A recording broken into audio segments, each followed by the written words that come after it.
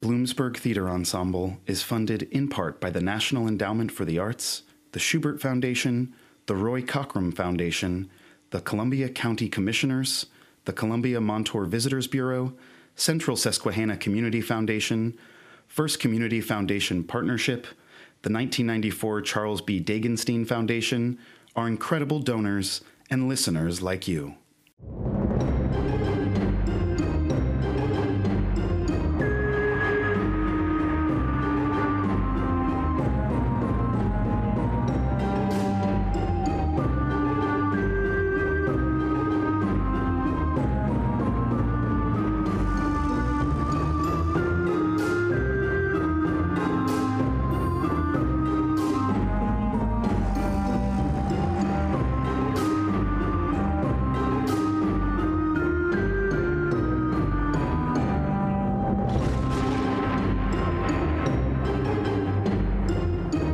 Good evening.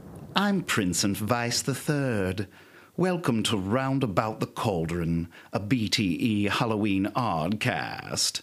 Tonight, the nautical James Good reads two stories. First, The Cats of Ulthar by H.P. Lovecraft, and then the poem Are You Digging on My Grave by Thomas Hardy. Listen if you dare.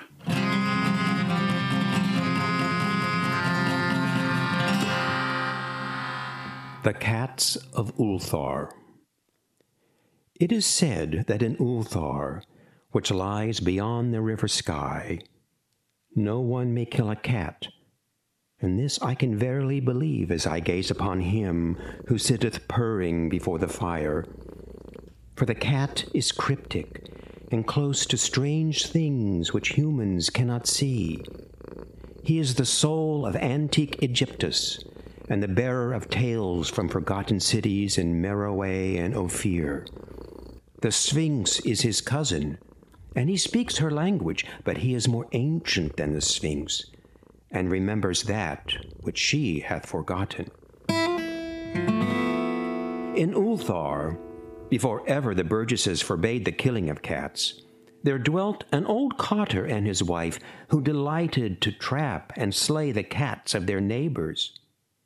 Why they did this, I know not, save that many hate the voice of the cat in the night, and take it ill that cats should run stealthily about yards and gardens at twilight. But whatever the reason, this old man and woman took pleasure in trapping and slaying every cat which came near to their hovel, and from some of the sounds heard after dark, many villagers fancied that the manner of slaying was exceedingly peculiar. But the villagers did not discuss such things with the old man and his wife because of the habitual expression on the withered faces of the two, and because their cottage was so small and so darkly hidden under spreading oaks at the back of a neglected yard. In truth, much as the owners of cats hated these odd folk, they feared them more, and instead of berating them as brutal assassins, merely took care that no cherished pet or mouser should stray toward their remote hovel under the dark trees. When through some unavoidable oversight a cat was missed, and sounds heard after dark, the loser would lament impotently, or console himself by thanking fate that it was not one of his children who had thus vanished. For the people of Ulthar were simple, and knew not whence it is all cats first came. One day, a caravan of strange wanderers from the south entered the narrow, cobbled streets of Ulthar. Dark wanderers they were, and unlike the other roving folk who passed through the village twice every year. In the marketplace, they told fortunes for silver and bought gay beads from the merchants. What was the land of these wanderers, none could tell, but it was seen that they were given to strange prayers, and that they had painted on the sides of their wagons strange figures with human bodies and the heads of cats, hawks, rams, and lions. And the leader of the caravan wore a headdress with two horns and a curious disk betwixt the horns. There was in this singular caravan a little boy with no father or mother, but only a tiny black kitten to cherish. The plague had not been kind to him, yet had left him this small furry thing to mitigate his sorrow, and when one is very young, one can find great relief in the lively antics of a black kitten. So the boy, whom the wanderers called Menace, smiled more often than he wept as he sat playing with his graceful kitten on the steps of an oddly painted wagon. On the third morning of the wanderer's stay in Ulthar, Menace could not find his kitten, and as he sobbed aloud in the marketplace, certain villagers told him of the old man and his wife, and of sounds heard in the night. And when he heard these things, his sobbing gave place to meditation, and finally to prayer. He stretched out his arms towards the sun and prayed in a tongue no villager could understand, though indeed the villagers did not try very hard to understand, since their attention was mostly taken up by the sky and the odd shapes the clouds were assuming. It was very peculiar, but as the little boy uttered his petition, there seemed to form overhead the shadowy, nebulous figures of exotic things, of hybrid creatures crowned with horn-flanked discs. Nature is full of such illusions to impress the imaginative. That night, the wanderers left Ulthar and were never seen again. And the householders were troubled when they noticed that in all the village there was not a cat to be found. From each hearth the familiar cat had vanished. Cats large and small, black, gray, striped, yellow, and white. Old Cranon, the burgomaster, swore that the wandering folk had taken the cats away in revenge for the killing of Menace's kitten, and cursed the caravan and the little boy. But Nith, the lean notary, declared that the old cotter and his wife were more likely persons to suspect, for their hatred of cats was notorious and increasingly bold. Still, no one durst complain to the sinister couple. Even when little Etol, the innkeeper's son, vowed that he had at twilight seen all the cats in Ulthar in that accursed yard under the trees, pacing very slowly and solemnly in a circle around the cottage, two abreast, as if in performance of some unheard-of ritual of beasts. The villagers did not know how much to believe from so small a boy, and though they feared that the evil pair had charmed the cats to their death, they preferred not to chide the old cotter till they met him outside his dark and repellent yard.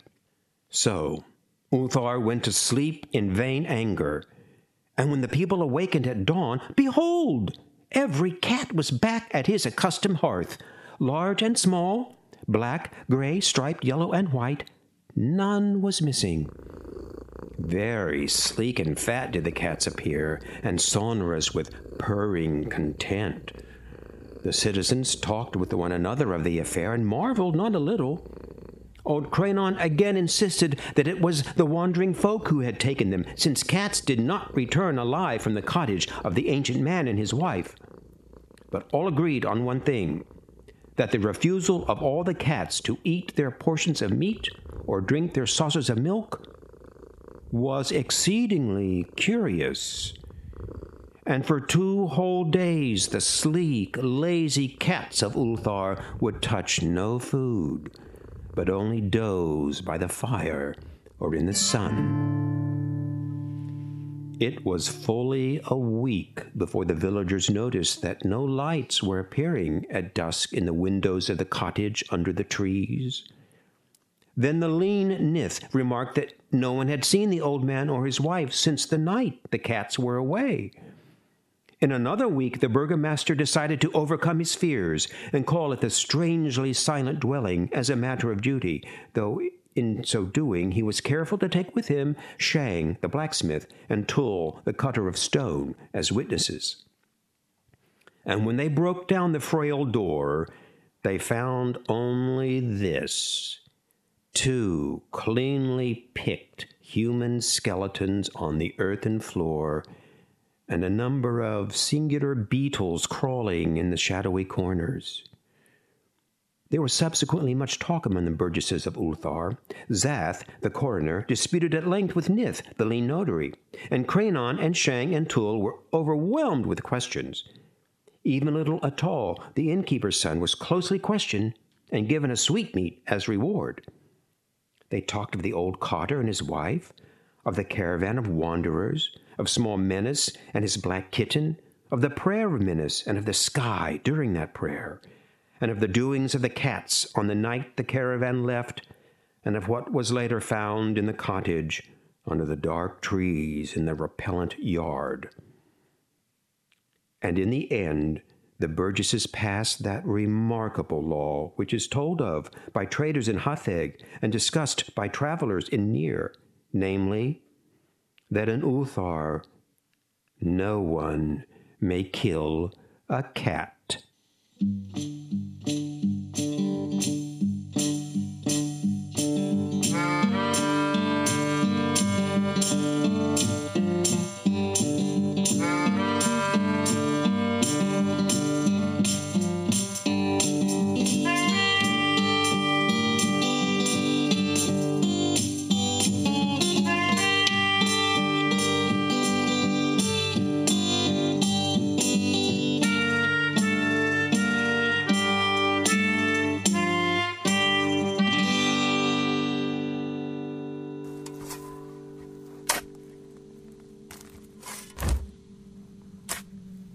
Are you digging on my grave?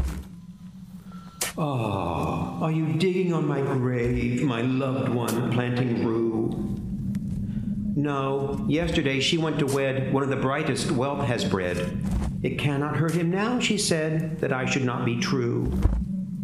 Then who is digging on my grave? My nearest, dearest kin?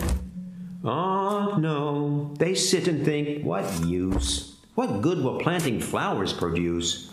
No tendons of his mound can lose his spirit from death's gin.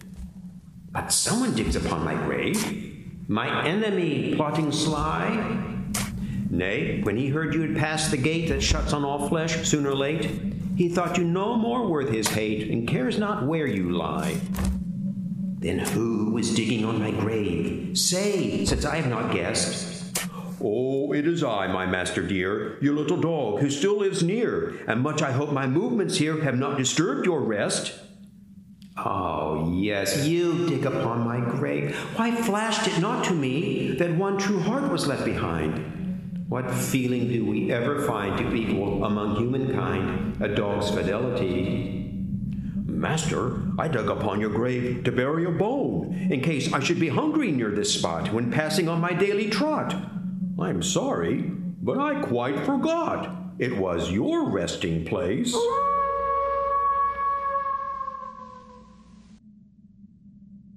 During these difficult times, BTE is delighted to present Roundabout the Cauldron, a BTE Halloween oddcast free of charge. BTE's programming is made possible by our generous funders and patrons like you. With even a small gift, you can support BTE's mission of theatrical excellence and arts education by donating at www.bte.org/support. Thanks for listening.